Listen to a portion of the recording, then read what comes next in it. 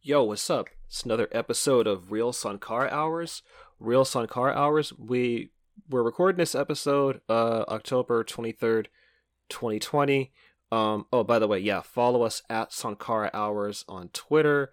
And this is a free episode, but if you want more bonus content, interviews, all that good stuff, patreon.com/Real Sankara Hours. We're recording this episode just right after the last presidential debate, so which we will not be talking about, and I did not watch. Yeah, I only watched part of it. We're not talking about the debate, but just to kind of give you an idea of when we record, when we're recording this is right after the debate. Anyway, my name is Adam Hudson. Follow me at AdamHudson5 on Twitter. And this is Peter M. Gunn. Follow me at mgunpeter. No, instead we have some actual good news, perhaps the only good news of the entire year. Of course, we're talking about Sunday, October 18th, was the election in Bolivia. The MAS party, Movement Towards Socialism, which had been deposed in a coup the year before, won resoundingly, outright majority, no runoffs, which is Bolivia's system, where if the top two vote getters, if they're within single digits of each other, they have to have a runoff, but no runoffs, outright majority. And I was expecting the CIA to pull a few more of its tricks, but apparently not. Apparently even they can't argue with the people anymore. And so the Movement Towards Socialism, the MAS party, will be back in power pretty soon, which is incredibly good news. Bolivia is an incredibly important country, and we'll explain why. And before we go in more, so yeah, we'll be talking about Bolivia, then other stuff like Prop 22 in California, basically the bill about Uber and Lyft, then the end SARS protests in Nigeria. Things have been heating up in Nigeria, and then also some of the kerfuffle around Ice Cube meeting with Donald Trump, the contract with Black America, and this, people are using Ice Cube as there's this crisis of black men going for Trump, which is really stupid. But anyway, yeah, we're talking about that. We're not going to be talking about the debate, but yeah, Peter, why don't you go into Bolivia? Because you're right. This is, 2020 has been hitting us with some bullshit, but this is, some good news. Yeah.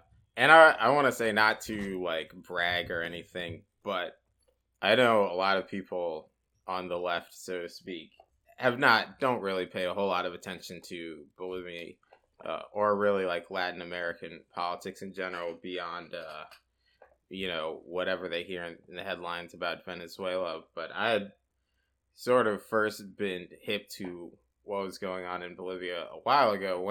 Once I started getting into the Bolivarian Revolution in Venezuela, that was back 2012, 2013, when sort of the left turn in Latin America and South America was still sort of going strong. You still had Chavez, you had Cristina de Kirchner in Argentina, you had Correa in Ecuador, and sort of slowly. And also Lula in Brazil as well, who is basically a political prisoner right now. Yeah, Lula. Well, he's free. Finally. Oh, he's free. Oh, that's right. Yeah.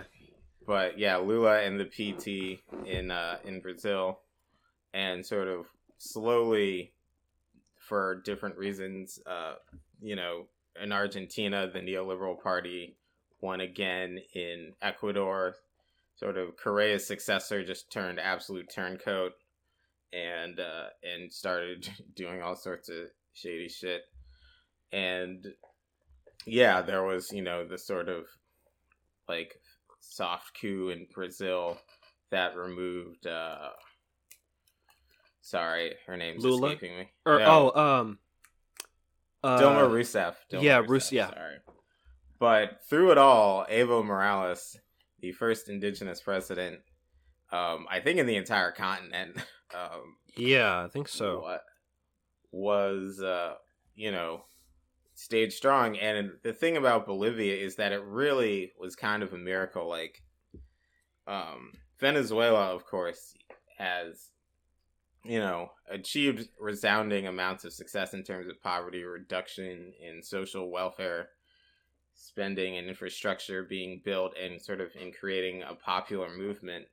But of course, it came at the cost of all the economic warfare being waged against it and all sort of the troubles that were causing economic problems. But Bolivia had always been like, Morales had basically done everything correctly in terms of achieving large amounts of growth, drastically reducing poverty, but also sort of hitting all the check marks that the IMF would want him to, and yeah, not having any debt problems or anything like that. I mean, I'm sure it was infuriating for a lot of, the imperialists, but they really couldn't get him on anything. And he, won 3 terms precisely because the people had responded to what he was doing. I mean, he really was essentially like FDR in that regard, that like he stayed in power because the people kept supporting him. But yeah. But Bolivia and Evo Morales is so corrupt. He's so corrupt, Peter. He's just he's a bad dude. He's like he's a fucking choir boy. I mean, that was the thing that got me. I remember because I was at work when the news of the coup had broke, and there had been all the stuff that had been leading up to it, the sort of the AstroTurf protests around the Amazon fire that were sort of used to like lay the ground, and then the sort of the fake controversy around that, the last election, which ended up getting annulled because of the OAS. And so everyone's clear, the OAS is the Organization of American States, and it's basically, at this point, I think it's probably like all the countries in the Western Hemisphere except Venezuela and Cuba. And it is essentially just the instrument of U.S. hegemony for Latin America. That is its entire function, is to sort of preserve the interests of U.S. capital in that continent. Especially like in the context of Bolivia, Elon Musk basically, I remember him bragging about this on Twitter, like, we'll coup whoever we want because, well, there's a ton of lithium in Bolivia, which is very important for a very important natural resource for the manufacture of electric cars. So yeah, well, not just electric cars. I mean, because Tesla's just run on sort of glorified cell phone batteries, lithium-ion batteries. So lithium actually gets used in a lot of things. Like every cell phone has lithium in it.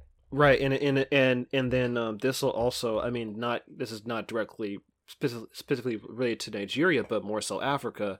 Coltan in the Congo is also used in cell phones as well. So yeah, but it gets deeper than that, because what Morales was trying to do, because he had faced criticism from indigenous communities over sort of pursuing extractive methods of resource development, which is something that is like, it is kind of, I mean, people for whom it like are actually in that community and for whose land it actually affects, that's one thing, but it also sort of would be like an ultra left criticism you'd hear from like the Jacobin type crowd whenever they had to offer their criticisms of the Latin American projects that were far more massively successful than anything the U.S. left has ever done in the past 50 years.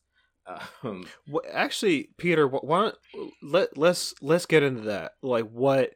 Because so I'll say this and then you respond. So, some of the responses have been like, because people like this Moss's victory in Bolivia has somewhat been compared to the election in the United States. A comparison that I don't think is really like that. Some of the comparisons are pretty much off, but the one argument is that like, hey, look, this is why electoral politics works. You freaking anti-Biden leftist, so therefore you should, vote for Biden because they got rid of the fascists. So how what did Bolivia do? Like, what did like the Bolivian opposition do that the left in the United States is not doing? To put it clear, to put it concisely, the reason there was even allowed to be an election is because there was basically, for the entire year, just massive strikes, blockades, just unprecedented displays of militancy, which is not new for Bolivia because they have like very militant workers movements. It was exactly those kinds of mobilizations that brought Evo Morales to power in the first place. And so for anyone who is any kind of dumb socialdem types who want to use the Bolivian example to say, oh, well, this is why you can't give up on electoralism, I would say, yes, we need to learn everything we can from Bolivia. And specifically that to get electoral victories, you need working class militancy, mobilized, peasantries, and indigenous self-determination. I mean, because the real threatening thing was that Bolivia was undergoing, while a developmentalist project, also a decolonial project. I mean, well, some on the SOCDEM, I don't know what to call them anymore. Some of them would say, oh, indigenous self-determination. Well, don't you just want like an ethno-state? Isn't it an ethno-state? Ethno-state. I mean, in Bolivia, there's 34 indigenous nations, all with their own language. And the flag that you sometimes see, or maybe that for Bolivia, which is the Wapala flag, is a construct or a creation of the that movement, of the MAS movement, to represent sort of the plurinationality. I mean, it wasn't an ethno state. Bolivia was officially a plurinational state, which I think is something that could serve as a model for, at least in the intermediate sense, for other former or current settler colonies where it isn't, where like, yeah, the entire state isn't dismantled, but it is understood that like it's a state that is representing multiple sovereign nations. And sort of not notoriously, because I don't think they were widely seen, but I was seeing videos of police officers right when the coup happened ripping the Wapala flag off. I mean, the people that were put in after the coup were just straight up insane fascists. I mean, yeah, Janine Anya sort of, this was notorious. She slapped a giant Bible down on the desk on TV of like the presidential desk and said, Bolivia has returned to Christ. And it's the thing that I think sometimes like we oftentimes in the United States, when it comes to understanding Latin America and even the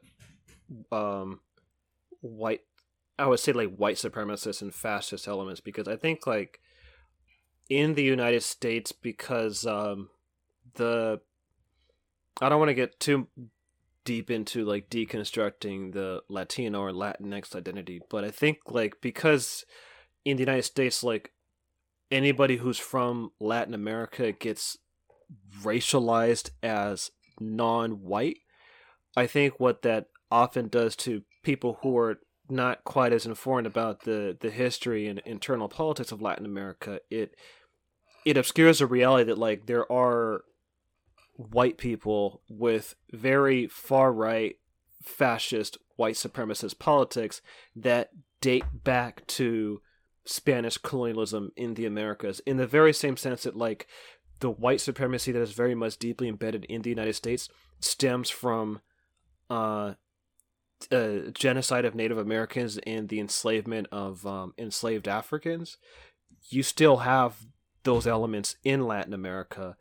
and they're still influential in many of those countries' politics. I mean, it's similar with Brazil as well, because Bolsonaro, technically he's of Italian lineage, but in order to basically whiten the population of Brazil, like they brought in more European immigrants, and some of them actually like were from, like basically like ex-fascists from Italy. I think I think quite a few of them went to Argentina, if I'm not mistaken. Yeah. Anyone with a German name who arrived there after World War II in Latin America is immediately suspect. And there are a number of those in Bolivia as well. And it's funny that you say that, because Bolivia is deconstructing the Latinx identity. That was a big part of their project. And they had to, because Bolivia actually has like an indigenous majority of people. And so, that had to be severely repressed by sort of the traditional, descendants of colonialism that populate the ruling classes throughout Latin America. I mean, Bolivia was that's where they killed Che. And actually, I want to say it's funny. Obviously, I'm sure this will be rectified once MAS gets back in charge, but in 2016, Evo Morales, this is to show you how deep this project went. He actually opened an anti-imperialist military school in Bolivia. And when the coup happened, the people empowered in the military at that point, they renamed that school to the heroes of Nancachazo. Sorry, I'm sure I butchered that. Which is the military unit that killed Che. So these are the kinds of fascists that were put in charge at the behest, with the full support of the United States, and many of the liberals who were just not paying attention, or are just actively complicit, because even though there was perhaps some level of discontent, though not certainly at the level that the U.S. media tried to portray, there were people who used to be strong MAS supporters, maybe had felt some mixed feelings, but they still, and I remember seeing sort of people, Latino comrades like posting about this, and then sort of they had Bolivian friends that would chime in. They would say, yeah, I mean, I have my criticisms of Morales, but I'll still vote for him because it's still important to support the movement. And that's the thing that's the real true victory of this whole thing, is that imperialists always make the mistake of thinking like, oh yeah, just cut off the head of the snake. And it's like, no, I mean, this is a movement that literally goes back 500 years. I mean, Bolivia has such a strong history of indigenous resistance. I mean, Tupac Shakur was named after Tupac, an Incan chief. Katari. Yeah, Tupac Amaru. Yeah, and there's a Tupac. Yeah, these are people who led indigenous resistance movements, back in the 1700s. And so part of me was like, I will say that a number of the left here that usually has terrible takes on international affairs was at least correct on Bolivia. I mean, even Bernie Sanders called it a coup, which I was surprised about. But I realized that, they're going to do this with or without the U.S. left. Like, whether or not we get it right, I mean, they're not waiting for us. They were not waiting for us. They mobilized. Well, they shouldn't have to. Oh, no, they shouldn't have to. And they're going to... Anyone who's, waiting on the... I'm sorry, but it needs to be said. Anyone who's waiting on the U.S. left to do anything is going to die waiting for that to happen on an international scale. Well, and I would also even split that between the black left, the people who are, when I mean the maybe not the black left, but people who are on the black left who care about stuff like Pan-Africanism, yeah, you're better off like just doing your own thing and not waiting for the U.S. left, or I would at this point I'm calling them the settler left. Yeah, the settler left, which is, still dominant in the broader constellation of the thing we call the left in the United States. Exactly. Let's say that. Yeah. One thing I meant to say when I was saying it goes deeper than that is that Morales was intending to, he was going to open up sort of lithium mines, but they were going to be nationalized, and he was basically going to form like the OPEC of lithium, with like cooperation with other nations, such that like those nations could set the prices on it. And that is definitely something that imperialists hate. I mean, they're still upset about over OPEC, which is, as much as everyone hates Saudi Arabia, and I'm not defending them, I will say that like they were able to get their money. Were able to get their money, and that's the thing I will say when people talk about extractivism, especially in countries that have been looted and exploited for centuries, is that they should be allowed to develop and extract the resources that belong to them on their own terms, and they should be allowed to get their money for minerals that are necessary for the global economy. I mean, that can be part of a socialist project. It doesn't have to be such a thing that is, so incredibly environmentally destroying and destroying to communities. It's possible to be able to engage in that kind of development without it being this whole terrible thing. I mean, Bolivia was, I believe, and might still be, the poorest country in South America, and he like quadrupled the GDP, and did that also while creating a plurinational state. I mean, it is, and it's really was quite incredible, and I was so scared that like all of that could go away. And it was even worse because I remember last year thinking that after the U.S.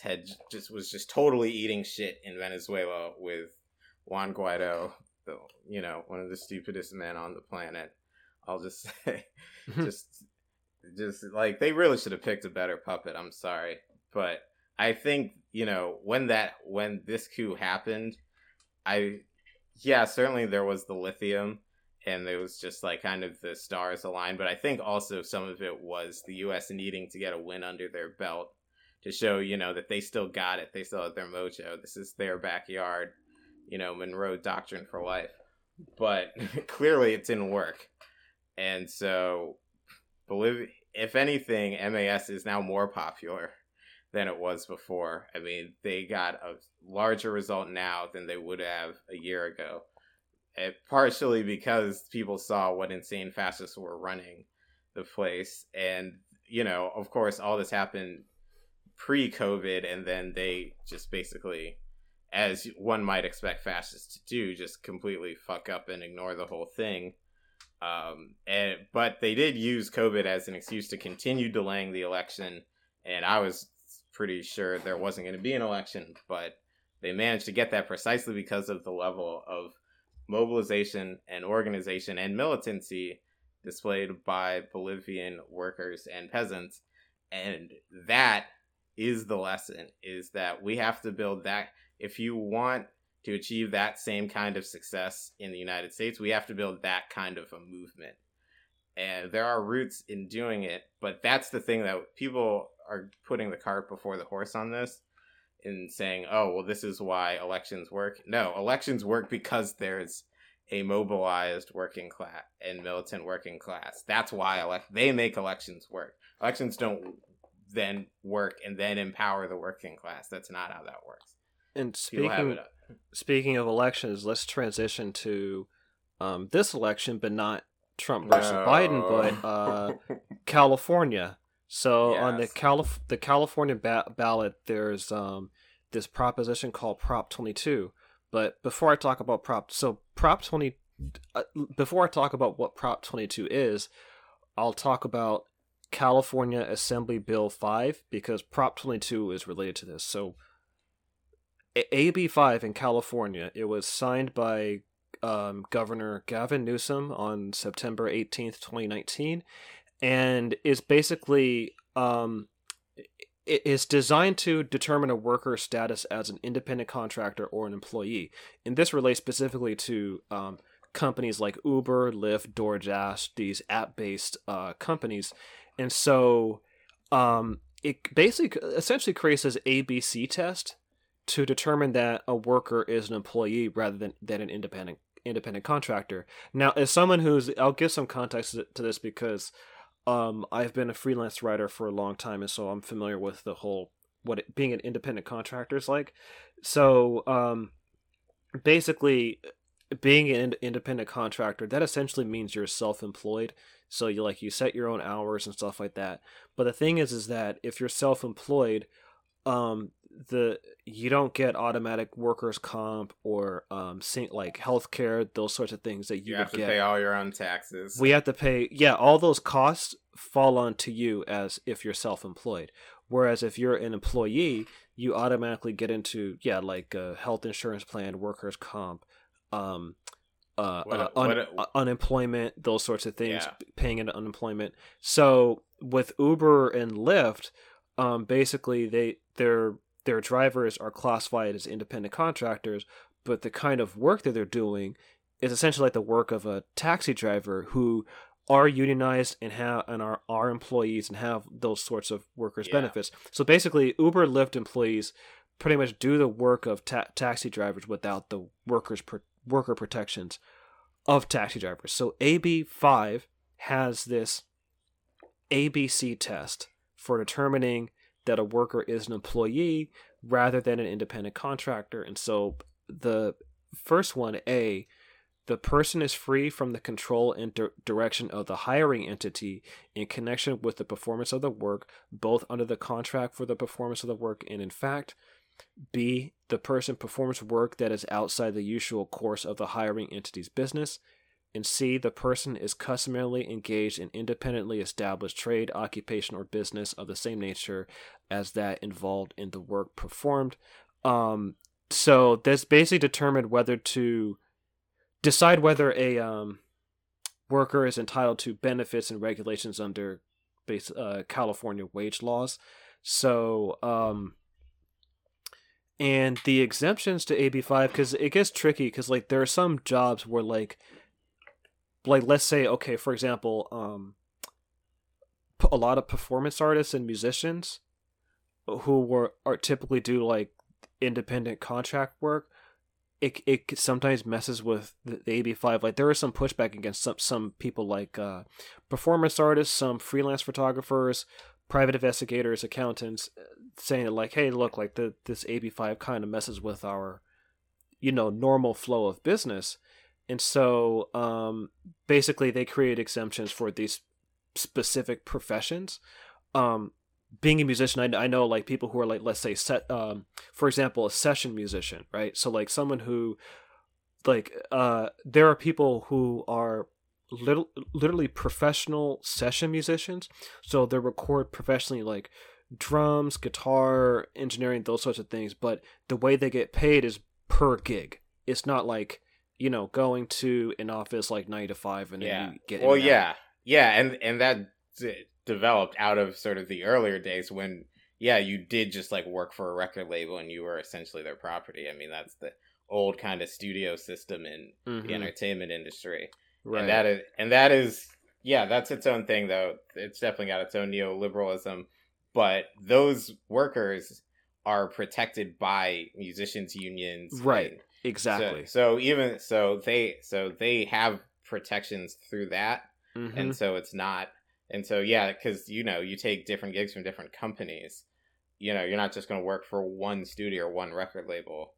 Yeah. But this is different because the whole thing about Uber is like, I did TaskRabbit when I lived in San Francisco for a little while, and it's like every check you get is from that company. Like they are signing your checks, and as far as I'm concerned, if one company is signing all of your checks for a year, and I know there are people who do Uber and Lyft, so if two of those but that just means you have two jobs. If two of those companies, if only are assigning checks to you every week, it's like, and you're making, what, $25,000 to $30,000, like you're an employee. Yeah, exactly. They own you, but of course, the whole model of Uber and all of these gig economy companies is based on the only thing they're disrupting, any of them, is just labor laws. Yeah, that's what they're disrupting. And so, California Prop 22. This is how it's related to AB5. So, Prop 22 was basically written by these companies, Uber and Lyft, essentially, to get rid of AB5. So, basically, a yes vote on Prop 22 is to define app-based transportation delivery drivers as independent contractors, but they say, like, they're going to adopt some labor and wage policies, but they're not as robust as, like, basic, the laws we already have, essentially. Yes, as terrible as they are. Right. And so, as unenforceable as they are, they're still better than what you would get as an independent contractor. Yeah, and then a no vote is basically going with what it is already in AB5. Now, the thing is like, these... Yeah, because these app companies have basically just, fucking sent a Scud missile to our whole kind of workers' comp system and disrupting basic, like, labor laws and protections.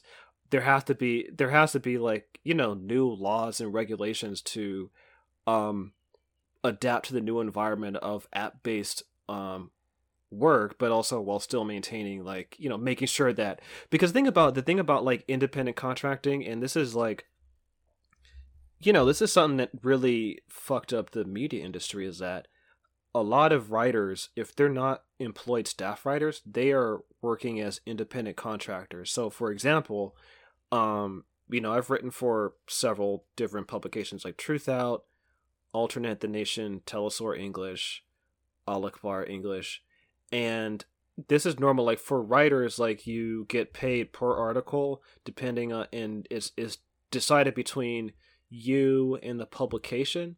But beforehand, in the days of print, like, let's say in the 70s, they would pay you, I think it was like maybe 50 cents a word or something like that. It was like they would pay you per word count, like a certain rate per word count. So you could easily make like $1,000 per article, and that can, going back to the 70s, like, you're not rich at that time, but it's like you can live comfortably by just being a writer. And then even in the 90s, you can be a writer and still, like, maybe work as a barista and still, kind of survive in the whatever 90s grunge or alternative scene. But nowadays, like, with so much writing going online and so much revenue being driven by clickbait and ad revenue, the payment for writers is a lot, like, much, much lower than it was in the 70s and 90s. And so basically, like, my point is that classifying workers as independent contractors is really just a way to cheat people out of wages and workers' protections. That's really what it's about. And this is beyond just Uber and Lyft. It impacts so many other industries, especially media and writing and journalism. So I voted no on 22, just having that experience of being an independent contractor, knowing, like, this is basically a way for workers to be cheated out of, because the thing is, like, Uber and Lyft drivers put in the same fucking work as cab drivers, so they should just be getting the same benefits as cab drivers. But and a lot of Uber drivers are former cab drivers, right? Who got put out of work, and it's important to understand. Well, first of all, that the amount of money Uber is spending on, like, yes on Prop 22 ads, and I hear, like, they put it even on the app, like, when you ask for a ride, you have to click yes on 22, which is an insane kind of data collection thing. But the amount of money they're spending on that, they could just pay their workers more, and this problem would be solved. But it's not about that. It's about power, and it's about maintaining this business model. Because yeah, certainly if it falls in California, that's going to have nationwide implications, because how much of their business is in California, right? They're going to have to restructure the whole thing. But on the other hand, if they succeed it starts with Uber and Lyft and DoorDash, but they'll come for the next industry. I mean, the way these people think, and the way, the ruling class thinks is, any more like proletarianization that they can hide under independent contractor and can sell to bootlickers is, oh no, you're an entrepreneur. I want to get this thing straight, because I know, especially like in the younger generation, everyone thinks of themselves as an entrepreneur. But if you are depending on one company for your for all of your income, and you don't own that platform, like, you are a rentier. You are not an entrepreneur. You are not a business owner. If you make all your money on Instagram or Uber or, Instacart or any of those things, because they're going to come for any future industry. They will, anything that can be moved to an app, they will do that, and then they will make everyone an independent contractor, and it will make any form of labor solidarity that much harder. And so there's so much organizing that went in to get to this point, that those workers have to be supported, and you can't let Uber win, because the people who run Uber are psychopaths in their own right. And speaking of people, like, so on ballotpedia.org, so there's the supporters of Prop 22, and in terms of numbers, like, let me go to the numbers. So the Yes on 22 campaign received, this is through September 23rd, so this is a couple, like, last month, $184.3 million. So DoorDash contributed $47 million. Instacart provided $28 million. Lyft provided, basically donated $48 million, and Jesus Uber Christ. Contributed $50 million. So yeah, the money they're just donating just to the campaign could be used to basically pay their workers. I want to get down also to the organizations, and then after I talk about that, I'll wrap up and then switch to Nigeria. But the supporters of Yes on 22, because I've been hearing some of the ads. So this is it's interesting, because Mothers Against Drunk Driving are supporting this, and their rhetoric is like, oh, this will, keep Uber and Lyft to prevent drunk driving. But it's like, that's like a very, the way they're spinning it is like beyond, like, totally misinterpreting what the implications of Prop 22 are. Yeah, it's just to give an example of, like, the kind of fear mongering that's been going to the campaign. But then the other organizations that are supporting this, so the only unions I can see so far that are supporting it, that are listed here, are the California Police Chiefs Association, and the California State Sheriff's Association, and the California Police Officers Association. So basically all the police unions are supporting it. And then the organizations, Cal Asian Chamber of Commerce, California Hispanic Chambers of Commerce, California Black Chamber of Commerce, California NAACP State Conference, and National Black Chamber of Commerce. So, like, all these different, like, ethnic communities, like Asians, Hispanics, Blacks, like, all their basically, like, their capitalist bourgeois elements are supporting this. And I think one argument I've heard is that, like, this bill will help, because Uber and Lyft have, like, a lot of black and non-white drivers. So I've heard some people spin it as that like this helps, the black people who drive Uber and Lyft. But it's like, okay, so no, it does the opposite. Right, black workers have to be at the mercy of Uber and Lyft, like, in terms of wages. It's such a weird thing, because, like, this is something that, like, I think that I can probably tie into even with the Ice Cube discussion, which is that, like, there really is in terms of mainstream black political discourse, like, a a lack of appreciation for class struggle, because like just because the Black Chamber of Commerce is supporting this bill doesn't mean like that their support is going to benefit the masses of Black people, especially working class and poor Black people, because I don't see like how giving companies like Uber and Lyft a monopoly over being able to control the wages of Black workers, how that helps them, rather than like, okay, at least give Black workers the minimum amount of worker protections, especially when it comes to unemployment benefits, workers' comps, minimum wage, those sorts of things. Even as flawed as those laws are, like they are the one bit of a social fucking safety net we do have in this country compared to others. So Uber and Lyft are like destroying even that. And so like there are like pro businessy types who pose themselves as pro-Black, and that's kind of getting to the internal dialectics of Black politics. But that's my issue, because it's like I don't like the kind of pro-Black politics that are just mired in capitalism, because it's like, okay, yeah, like maybe it'll benefit the Black people who are like the bourgeois elements of the Black community, but it doesn't provide any material benefits for the masses of working class Black people, and like, selling Black people on this idea that like, oh yeah, you're poor and you live like shit, but someday if you just hustle and grind, you could become an entrepreneur. Like there's a lot of that in like some of the Black empowerment, and even to some extent definitely more so in the Black nationalist circles, even though I think like they're kind of using Black nationalism in a way that is kind of reactionary, but that's a whole different discussion. But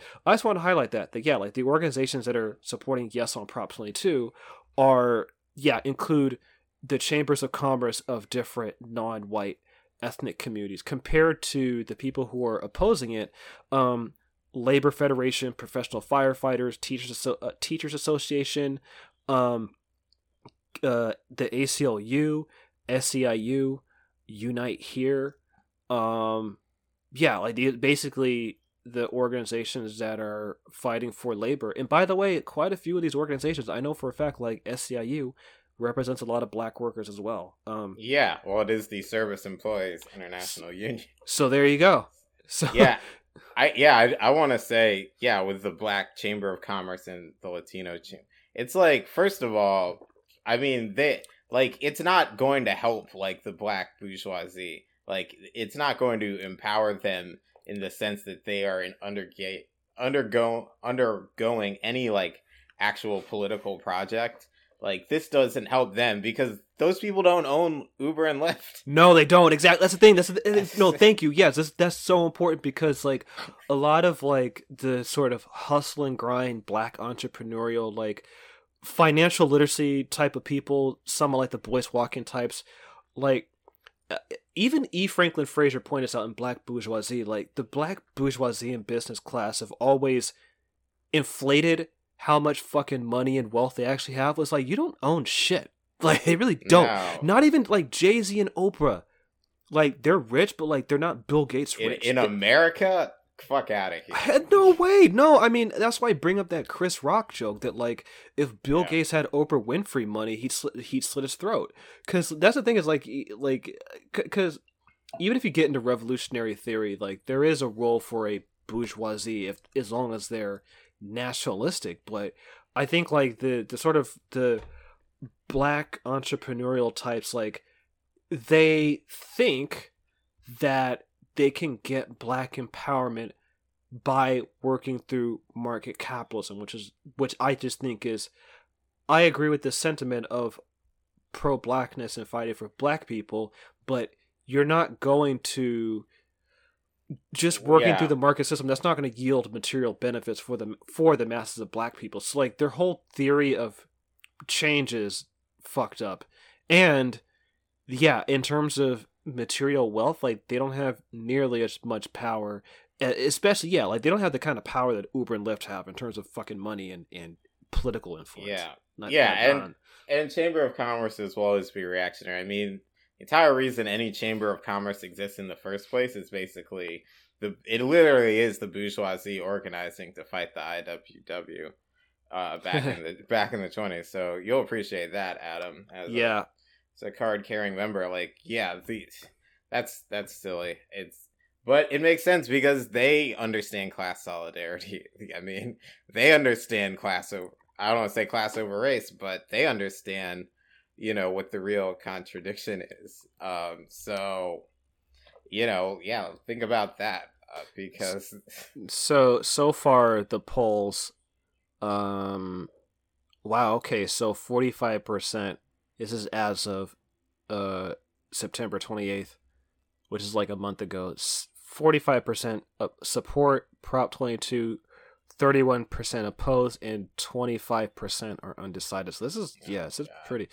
But before that, it was 39 support, 36 opposed. So we'll see. I mean, yeah, because ballots are still rolling in. So this is just a poll, but we'll see. Anyway, switching gears from the election to Nigeria, we'll probably spend a couple minutes on this because this is a very fluid situation. But last week we talked about the protests against police brutality, particularly against SARS, which is the Special Anti-Robbery Squad in Nigeria, which is, I think, kind of similar. I guess the equivalent is almost similar to America's SWAT units in a way. They're like a special unit of Nigerian police. There were protests against SARS, and there have been protests against SARS in Nigeria. The Nigerian government, the head of the police, disbanded SARS, but apparently that was just PR, and they just replaced SARS with SWAT. So there have been mask off. Yeah, it's just like one mask on, one mask off, one mask on. And so people Nigerians are still protesting non-violently, and apparently, so there was if you look on Twitter, there's hashtag Lekki massacre. So on October 20th, basically Nigerian security forces opened fire at it was a toll gate in the Lekki district of Lagos in Nigeria, and like they shot dead at least 2 people, and then like there's more scuffles, and they just basically started shooting more and more people. I think like at least 15 or 20 people have died so far, and dozens like dozens have been injured. And just I've been seeing some of the images out of Nigeria. It's like, I mean, there's some pretty gruesome images of soldiers just killing. So this is live ammunition. These are not rubber bullets. They're shooting people with live ammunition. They must have been trained by the Louisville police. Right, yeah. And there's a really good article in Hood Communist.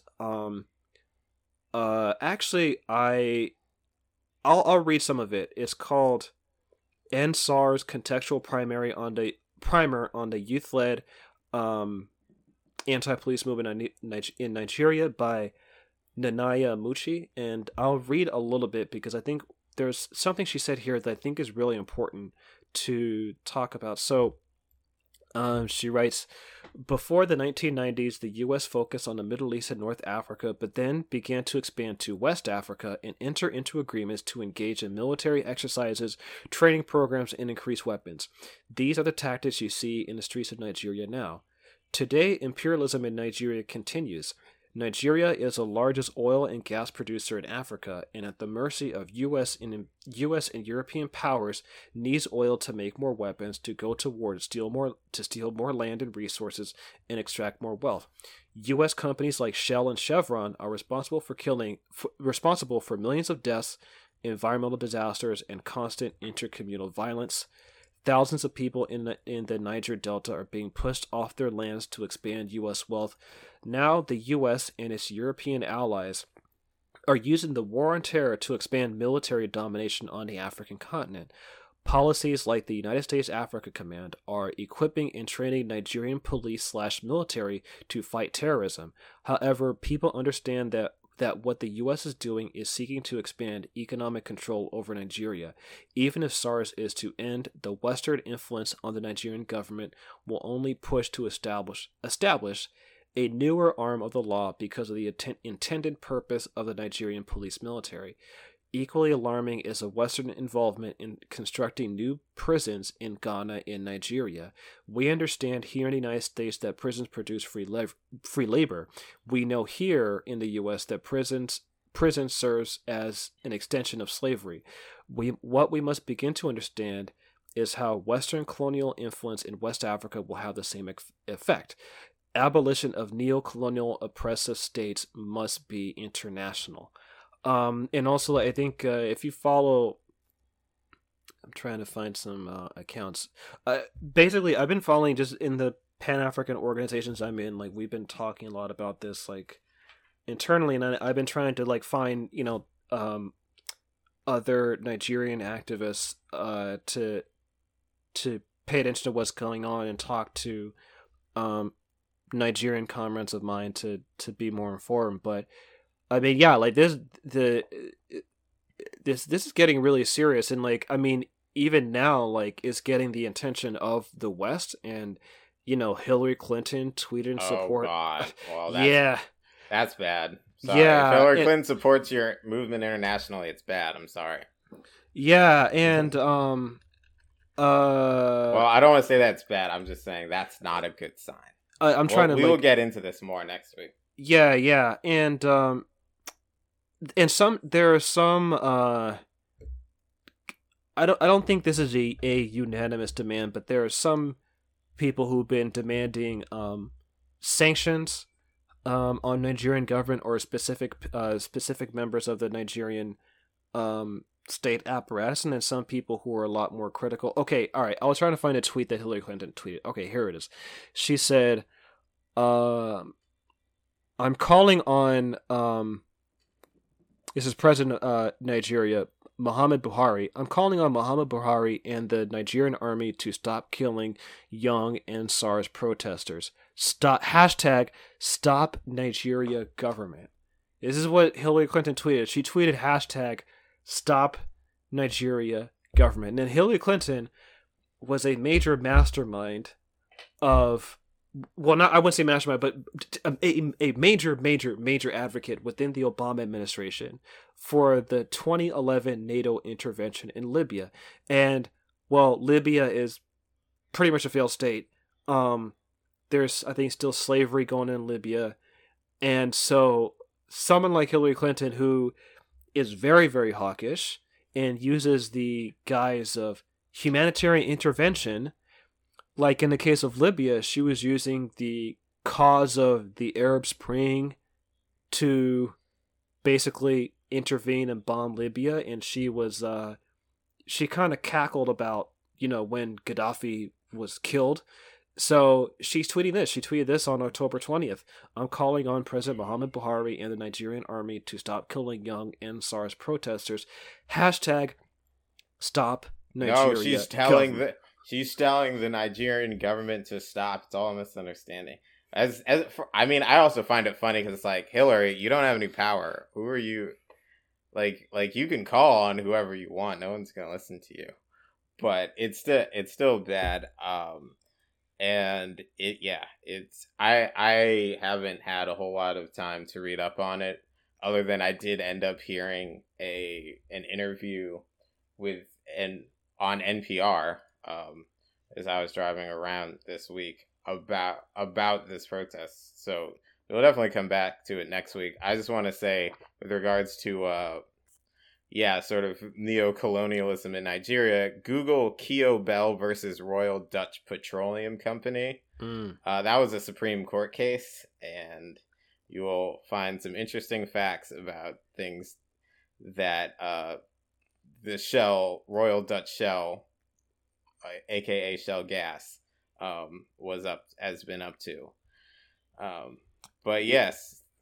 Yeah, so I wanted to provide an update on that, and I think I know. Well, today is Thursday, yeah, October 22nd. Well, on the West Coast anyway, East Coast, yeah, Friday, October 23rd. But on Saturday, October 24th, which is probably when this episode will be released, I know there's a solidarity protest in Oakland, California. So support for this movement is globalizing, particularly within the African diaspora and the Black community here in the United States. And so I think like that is the spirit of Pan-Africanism in action, and yeah, why I think like that kind of international solidarity between all people of African descent, no matter where we are, like that's why I think it's really important, because we can't just fight our own fight based in our own locations, especially when we're experiencing similar forms of oppression that stem from uh, uh, slavery and colonialism that have impacted pretty much all people of African descent, both on the continent and in the diaspora. But yeah, we'll talk more about it for our next episode. But yeah, like as this situation develops, we'll talk more about it, because yeah, this is not just some one thing, because like this is something that like deserves to be discussed even more. Because yeah, we were talking about earlier, like obviously Bolivia and how the U.S. settler left, how it kind of sucks when it comes to anti-imperialism, and that's why I said earlier that like people who care about Pan-Africanism, like you don't need to wait for the settler left to jump in, because even in like non-black left Sochdem circles, I haven't heard much about the NSARS protests, and I don't even hear like shit about Africa. Like in all my experiences in the left, like even when like because I know like I've written about like the U.S. military presence in Africa, including like drone strikes in Somalia, and then I rarely hear even like leftists talking about AFRICOM and the U.S. military presence in Africa. So, yeah, but yeah, those of us who do care about stuff, like yeah, we can we don't have to wait around for wait around for those types of folks, but it's something that's important, and yeah, I just wanted to give an update on that. And some of the images were kind of disturbing, but definitely sending lots of love and solidarity to the protesters in Nigeria. And I'll transition to the opposite of international solidarity. Yeah, but this is something that like this has been on my mind for a while, but I'm sure I mean, this is speaking of black politics, both domestic and international. The rapper Ice Cube has been in the news lately because he met with Donald Trump about his contract with Black America, and people are like, ugh, like that means black men are going conservative, and there's all this like sort of just idiotic discourse around it. And I'm myself of the mind that like I feel like both sides of this argument really suck. So I'll explain why I think both sides of this argument really suck. But go ahead. I will also say you should always assume that someone like Ice Cube is going to speak for his class first before he's going to speak for the masses of black men out there. I mean, he represents, he's part of a celebrity class, and whatever he did when he was in NWA, or even, in his earlier albums, I mean, this is a guy who made Ride Along and Ride Along 2, so that's important to remember. I mean, that's it, I have respect for Ice Cube musically, so I was listening to some of his solo stuff, and the political content is, I don't know. We should probably get into that in a different episode, but yeah, he's not like the most I guess politically astute at the in the context of like where like the actual standards we should have for people who are engaged politically as public figures. So yeah, of course he would sign on to something like this, and of course he would think that like meeting with Trump is going to do anything other than just give Trump a photo op right before an election to prove to not to any black people that are paying attention. Let's be clear, none of the shit Republicans do in terms of electoral messaging is aimed at black people. They know they're not going to vote for them, and despite whatever Jamel Hill and Brittany Cooper want to say, it's aimed at white people to convince them that the Republican Party is not as racist as they would think, and that therefore, I mean, because once they have the racist vote in the bag, there's still some people who are like, I mean, this is a little too racist. They're like, no, it's aimed at those white people. It's not actually aimed at black people. Yeah. Any Republican electoral messaging to the black community is not actually aimed at black people, because it's so incredibly insulting and patronizing that any black person who pays attention to it, like, is immediately tuning it out because it's just pointless. Yeah, I want to bring Let's go on. Yeah, so there have been a lot of op-eds and just the online and media discourse that, so a lot of the, like, basically, like, the black liberal pundit class, they're using Ice Cube's meeting with Donald Trump to say, like, oh, black men are more pro-Trump and they could swing the election in favor of Donald Trump or something like that. That's basically what they're trying to say. And to make things clear, like, Ice Cube did not endorse Donald Trump. This is not an endorsement of Donald Trump.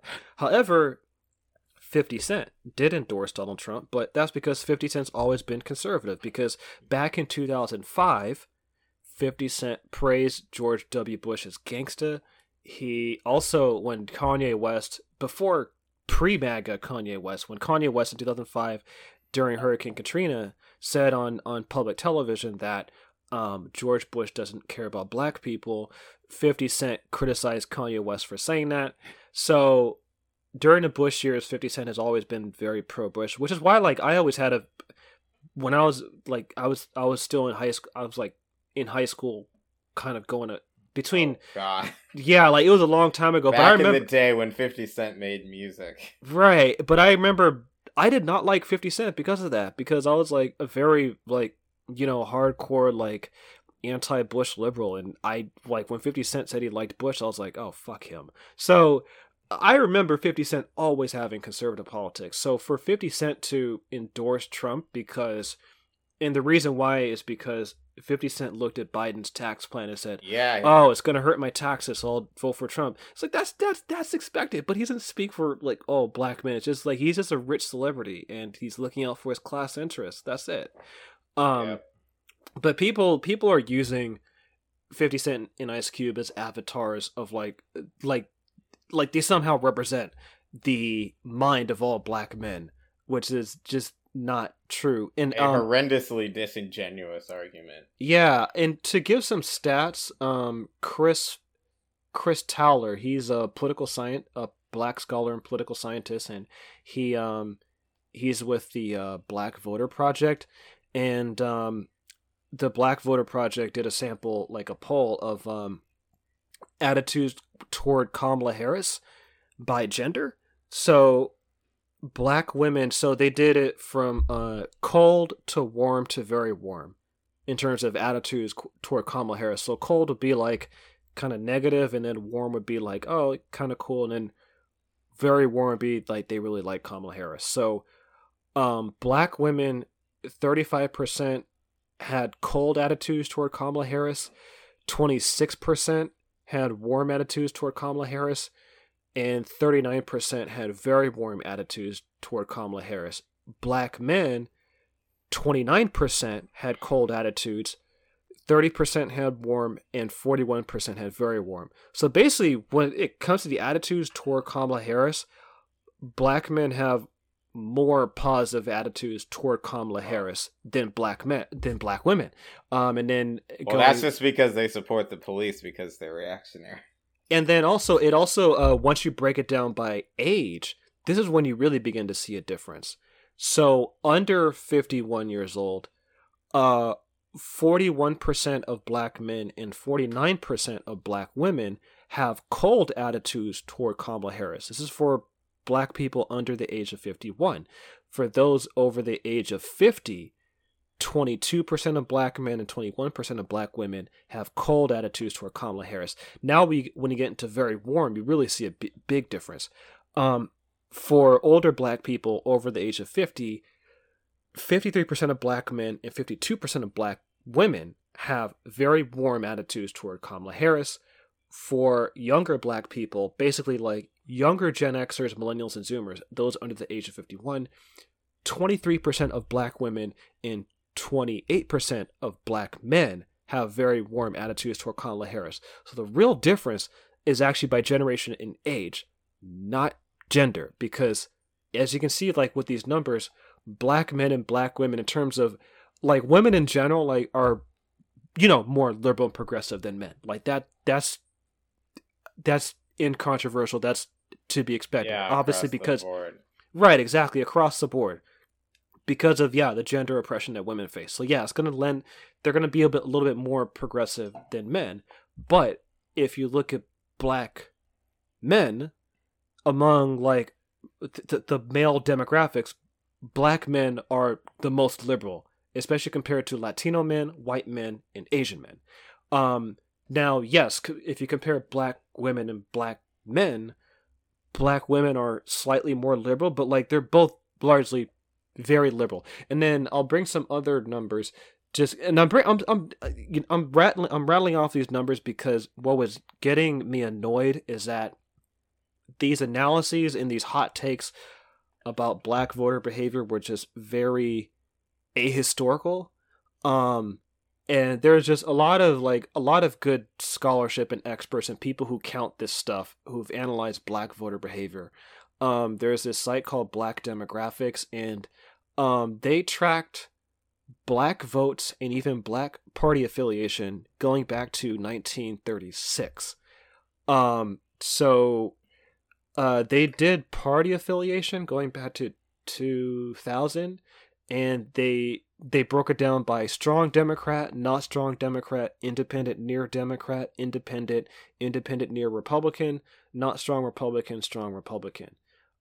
Consistently, black Republicans, those who are consistent black Republicans, they're usually around like 8%, maybe 10, but usually around like 6%, like 6% around there. Then if you add like independent near Republicans, that basically goes up to like 10%. Those who are independent, like truly independent, in 2000 it was 18%. In 2012 it was 9%. In 2002 it was 21%. In 2016 it was 13%. Strong Democrat, 48% in 2016. Not strong Democrat, 22%. This is party affiliation.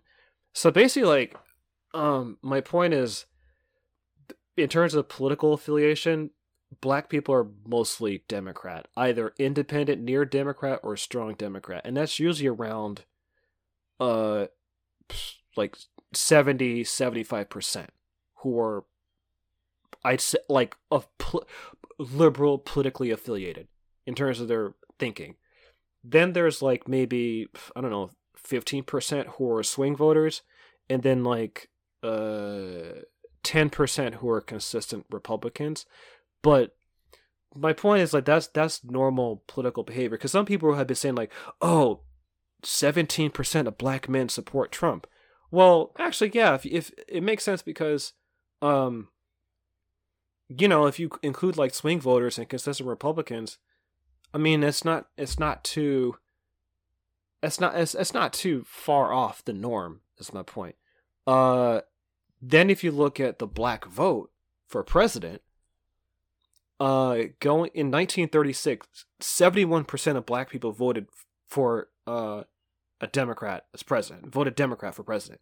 And that's because like basically the majority of black people have voted Democrat for president since 1936, consistently. And since 1964, more than 80% of black people have voted Democratic for president since 1964. That has not changed since 1964. Then if you go to party affiliation, in 1936 it's interesting, because like 44% of black people were Democrats, 37% were Republicans, and 19% were other or independent. So there was actually more ideological party diversity within the black community, but by 1936, like most black people were voting for the Democrat. And then since 1964, most black people have identified as Democrat. In 2016, actually, 70% of black people identify as Democratic, 23% identify as other or independent, and 3% identify as Republican. Now, for votes, like I think it was like 8% of black people voted. This is black demographics, and they're based on like Pew Research and all that. But 88% of black people voted for Clinton in 2016, and that's the majority of black men and the majority of black women. And so my point is that like people are going to throw these numbers out, but you have to put them in context. Like, okay, yeah, there's going to be some black men who are either consistently Republican or they're swing voters. So the black men that Trump is appealing to is usually is going to be those people who either consistently vote Republican or they're swing voters. And yeah, they're swing voters, but they're not the majority in the black community. The majority, which is consistent, has consistently been liberal, pro-democratic party. Basically because, like, ever since 1936 and Franklin Roosevelt, like, he largely brought black people into the Democratic Party coalition. And that's why black people have been voting Democrats for president for almost since 100 years, going back to 1936. That's a long fucking time. So all this, like, hand-wringing that, like, oh, black men might be, like, there's no scenario in which a significant number of black men are going to vote Trump in a way that'll swing the election beyond any other factor, like rigging, political intimidation, the pandemic fucking up the votes, or even, like, you know, his base turning out in larger numbers. I mean, so anyway, I wanted to get that out of the way, but yeah. I just wanted to kind of break that down because there's just been so much misinformation about black people in our voting behavior. But I read through the contract with Black America. And Peter, I'll say some of the stuff in here and I'll get your reaction. Yeah, and then we'll wrap up. I just want to say that, like, you guys know you made Adam mad when he brings out the Pew Charitable Trust research. Okay? Yeah, you know you fucked up. When Adam starts reciting statistics, it's yeah. Yeah, no, no, you're right. That, oh god, fucking made me mad. Yeah, I read through Contract with Black America. So Ice Cube worked on it with Professor Derek Hamilton, who's Derek Hamilton does a lot of really good work on the racial wealth gap. And then he also consulted with Dr. Claude Anderson, who, like, definitely is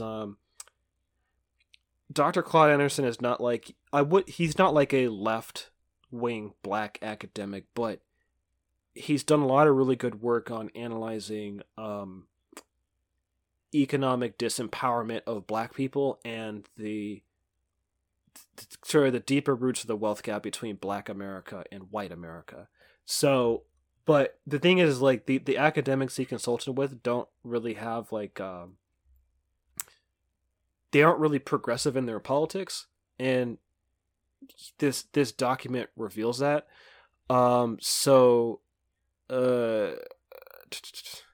It brings up, like, the document's fine, but the thing is a lot of the stuff is very, very moderate and centrist compared to the Movement for Black Lives Matter platform. For example, okay, it advocates for baby bonds. Oh, here's a sentence right here. While capitalism is a good system, it requires capital. Okay. There you go. So yeah, I'm telling you. So this is the thing that reveals the ideology right there. That there's a belief that capitalism is a fundamentally good system, but it just needs some tweaks to work for black people's benefit. Yeah, which I just for all the, I guess, the Booker T. Washington consensus. Well, we're still workshopping the name, but I like that name because it relates to the Washington consensus. For those kind of people, it's like, I don't understand how you can expect to achieve like racial equality in a fundamentally unequal system that thrives and perpetuates inequality on a broader level. Like that just never makes sense to me. Like, obviously it's going to exacerbate, at the very least, I mean, not even getting to the structural arguments, it's going to exacerbate any other like forms of racial or social inequality, like, because that's what the system does. So I don't understand how like you can make that argument cogently, but it is also just very much like, yeah, this is what like the celebrity activist PR people come up with. It's, yeah, they all get in a conference, they all get on a conference call, and they all come up with these stupid demands that obviously Trump's not going to do any of them. I don't even understand what the point of this is. But they all think they're doing something great, and then when people are like, this is stupid, then they get all mad, and it's like, no, like, you're like, people like, yeah, the actual organizers, you know, which make up the movement for Black Lives, who are actually, one, politically educated, and two, are connected to actual communities, yet came up with something that's vastly more radical and, forgive the word as it's now a buzzword, transformational. But yeah, it is, because I think also somehow you mentioned like representation on movie sets. Yeah, so I'll read through a couple stuff. So it proposes a baby bonds.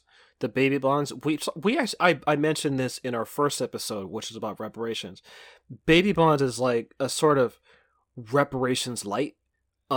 It's like the it's not even like the Diet Coke version of reparations. That's putting it kindly. It's like the Diet RC Cola. Yeah, it's like the Diet RC Cola of reparations. Is basically providing every child born into low wealth families with accounts that start at like 1,000. This is something that like actually Senator Cory Booker supports.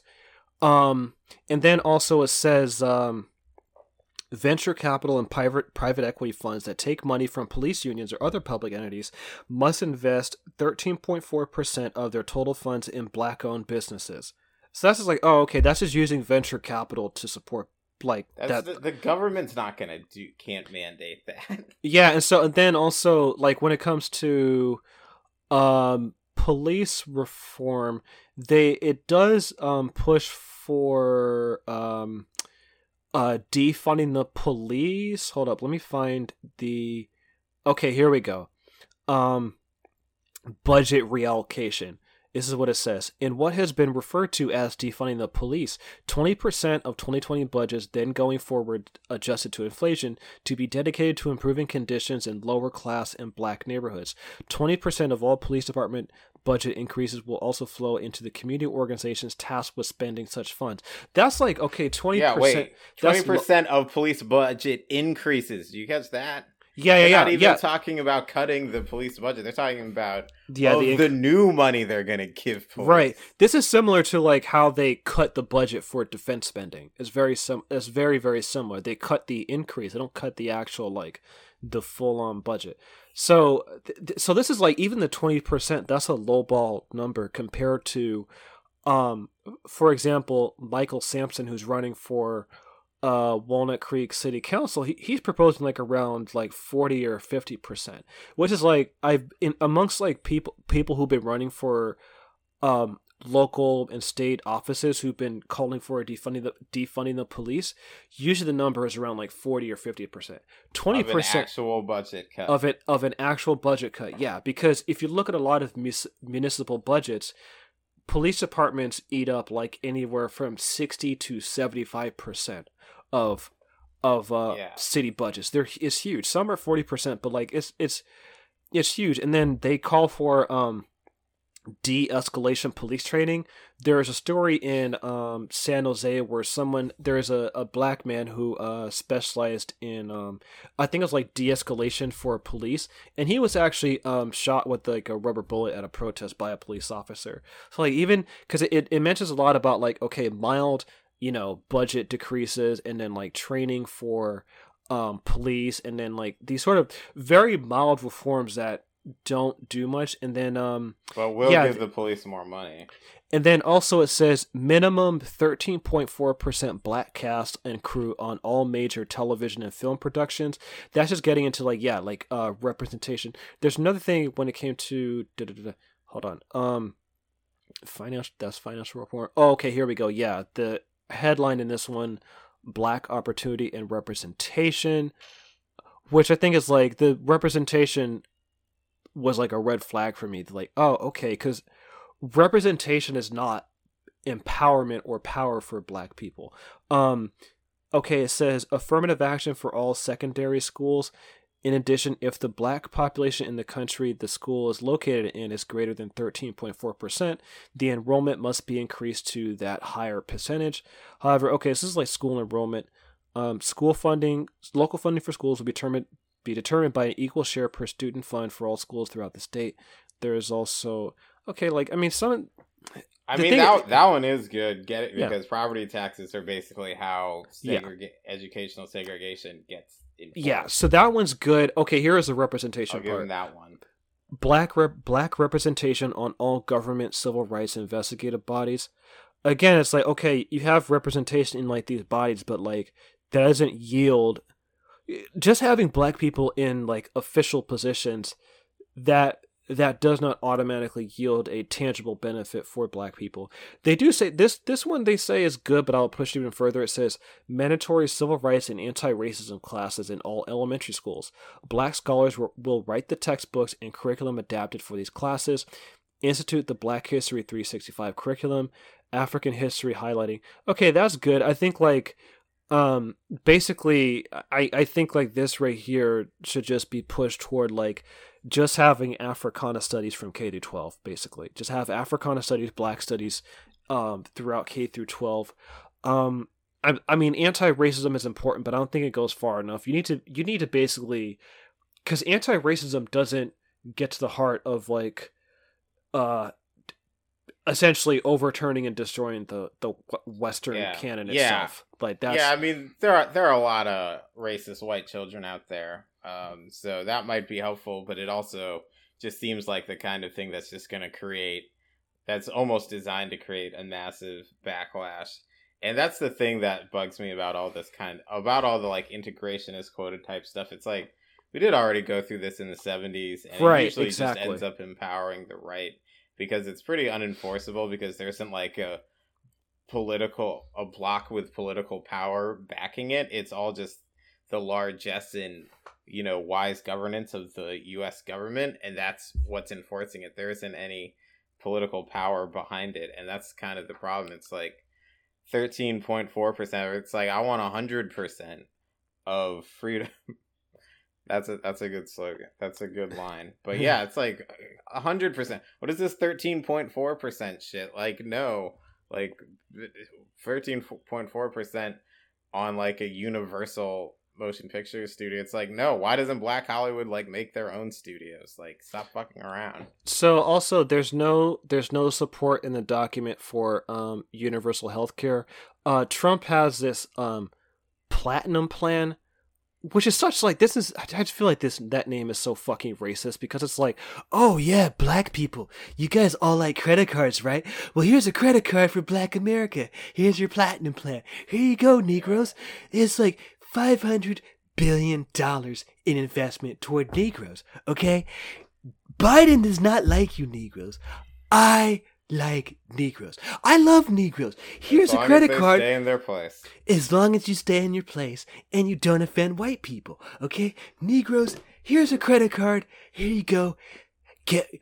Vote for me. I don't even know what the Platinum Plan is. Literally, that's the fucking name, is Platinum Plan. This is what it sounds like. It sounds like some fucking. It sounds like one of those like reverse mortgage commercials you hear in the hood and shit. Yeah, it's like Steve, Steve Harvey's debit card or whatever. Right. Yeah. That's the thing. All these people, half the reason these people are so neoliberal is because they're all like running scams and they all have their little hustle and like predatory payment company and all this stuff.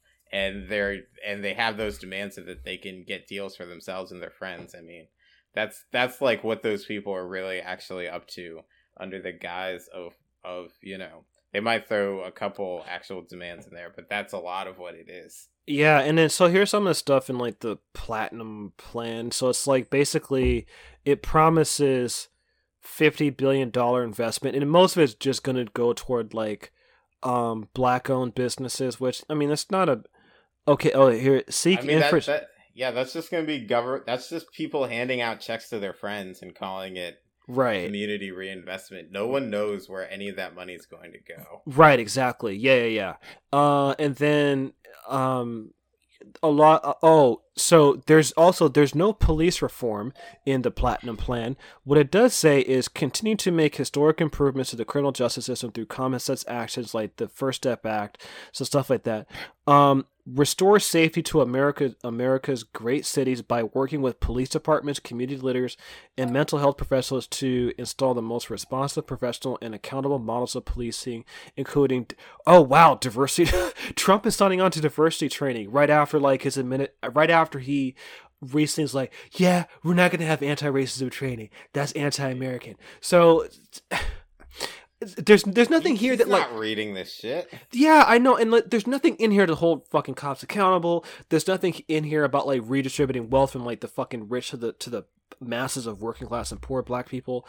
I mean, this is like very much similar to like the watered down capitalist black nationalism of like the 70s, which is like, yeah, we support black nationalism, we'll just give like black businesses money, but we don't know where the money's actually going, but like, hey, we'll just it's just like and then when the next recession hits, they'll all get wiped out and white people get it all back. Right, exactly. Versus the movement for Black Lives, which actually is comprehensive and was culled together by various black activist groups throughout the country. They had a platform in 2016, and they also had one for 2020 where they improved it. The thing that they have here that is missing from the contract with Black America is they say, we demand community control. The most impacted in our communities need to control the laws, institutions, and policies that are meant to serve us, from our schools to our local budgets, economies, and police departments. So community control, that's an actual black left working class demand. Like that's a demand that like comes from that soil. And then they say, we demand independent black political power and black self-determination in all areas of society. We envision a remaking of the current U.S. political system in order to create a real democracy where black people and all marginalized people can effectively exercise full political power. This is very similar to a lot of the discussions that were going on in Black America in the 70s, particularly the early 70s. And there were demands at the 1972 Gary Convention. They were pushing for an independent black political party. So this is continuing with like that radical tradition, and it because it's still trying to answer a question that has yet to be addressed. By the way, they also support reparations, and they also supported reparations in 2016, which is before ADOS, American Descendants of Slavery, because ADOS is trying to claim credit for starting reparations, but like no, like Movement for Black Lives they had reparations as part of their 2016 platform, which was before ADOS really started as a movement, because I think they started like around like 2017, 2018. They weren't really around during they weren't around in 2016. They weren't a thing back then. Then so here, this where Movement for Black Lives, they talk about divest. They say, we demand investments in the education, health, and safety of black people instead of investments in the criminalizing, caging, and harming of black people. We want investments in black communities determined by black communities and divestment from exploitative forces, including prisons, fossil fuels, police, surveillance, and exploitative corporations. This includes a reallocation of funds at the federal, state, and local level from policing and incarceration to long-term safety strategies such as education, local restorative justice services, and employment programs, retroactive decriminalization, and reparations for people who are impacted by the war on drugs. It also says a constitutional right at the state and federal level to fully funded education, which includes a clear articulation of the right to a free education for all, special protections for queer and trans students, wraparound services, social workers, free health services, a curriculum that acknowledges and addresses students' material and cultural needs, physical safety and recreation, high quality food, free daycare, and freedom from unwarranted search, seizure, and arrest. They also say a divestment from industrial multinational use of fossil fuels and investment in community-based sustainable energy solutions, a cut in military expenditures and reallocation of those funds to invest in domestic infrastructure and community well-being. I'm trying to see, like, they also, they have economic justice, the right for workers to organize in public and private sectors, restoring Glass-Steagall. That was not in contract for Black America, by the way. And by the way, the Bernie Bros got to him.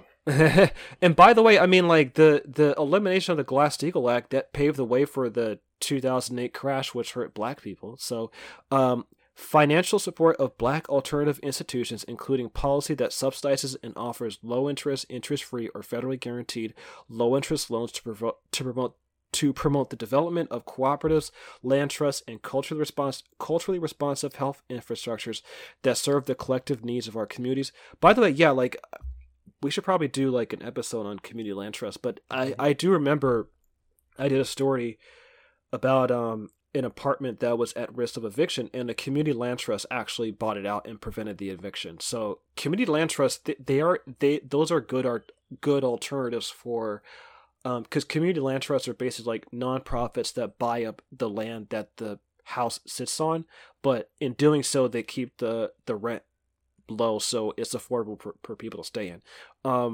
That's actually like one of those solutions for housing that go outside the market system, but are actually a lot more effective than the market system.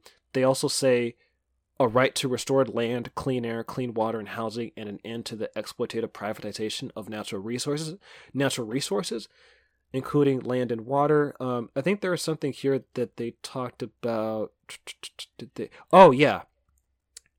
They also push for real, meaningful, and equitable universal health care. That was not in the contract for Black America. Isn't there also something about supporting Palestine? I'm pretty sure. I think so. I forgot. I have to.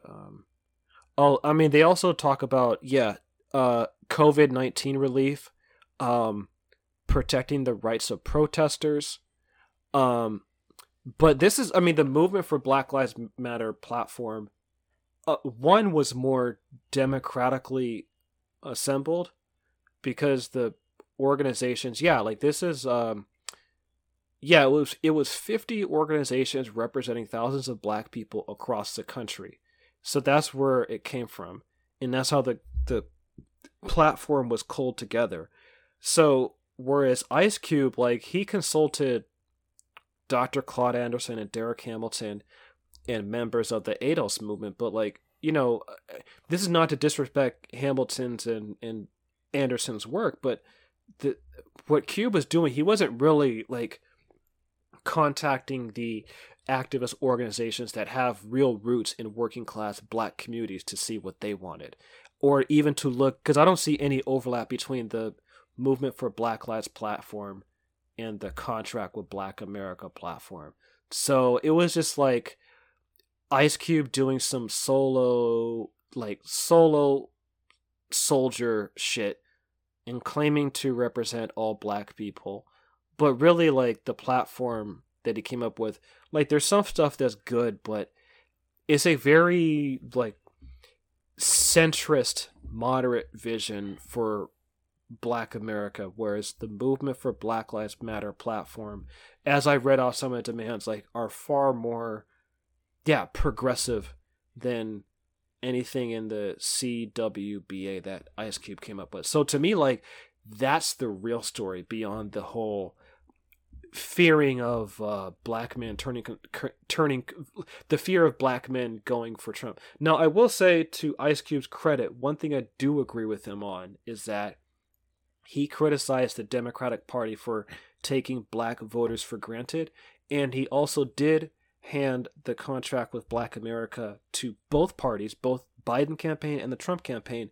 It's just that the Trump campaign responded quicker, whereas the Biden campaign said that they would wait. But I think someone like Ice Cube should do what Colin Kaepernick has been doing, which is basically use his celebrity power to support activist groups on the ground and do, like, on the ground, that kind of basically supporting grassroots activism, and also the fucking money he has, give his money to those organizations, like, because they would need it. I'm sure they would appreciate it. He'd be far more useful and effective there than trying to act as this spokesperson for black people and trying to negotiate some deal. Because, like, I've heard people say, like the thing, his whole theory of change is flawed, because you don't go to someone like Trump or a presidential campaign without leverage and backup.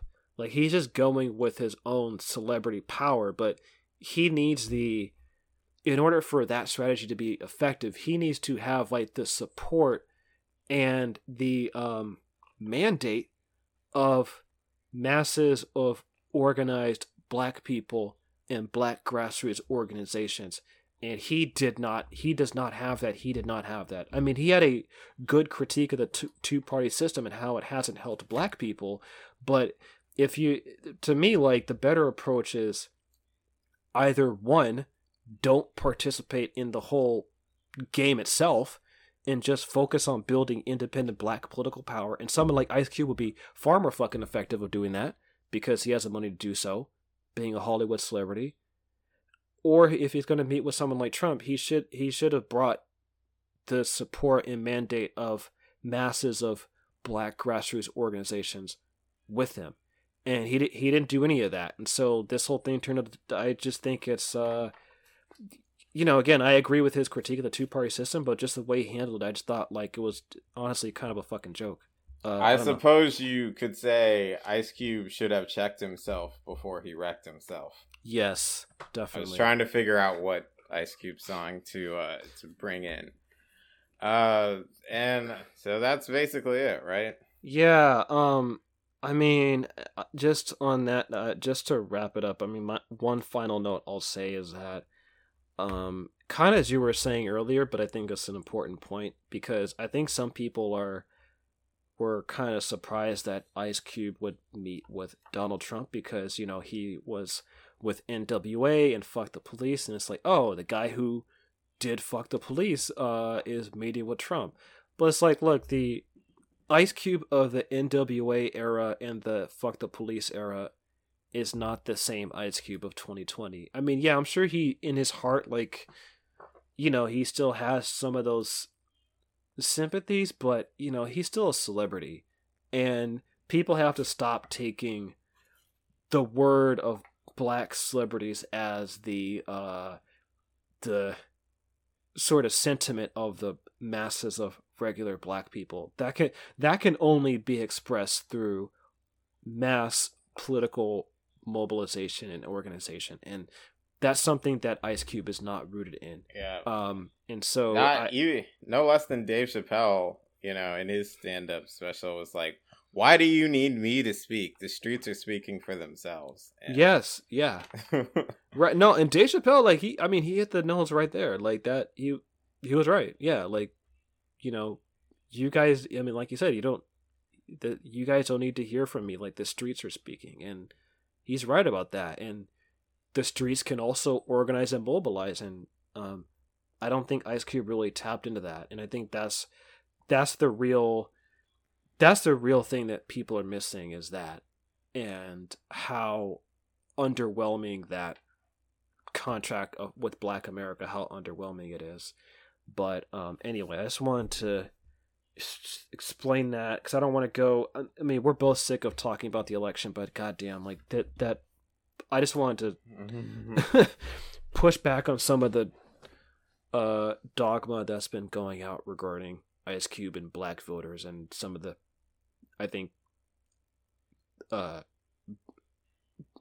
sort of manipulation, not even manipulation, but just outright like just misreadings of black bad voter. faith arguments. Yeah. Anyway, we'll end on that note. I mean, wait, hold on. Do you have anything else to say about this, Peter? No. It's past 3 a.m. I have to go to bed. Oh, okay. Well, on that note, we'll end it.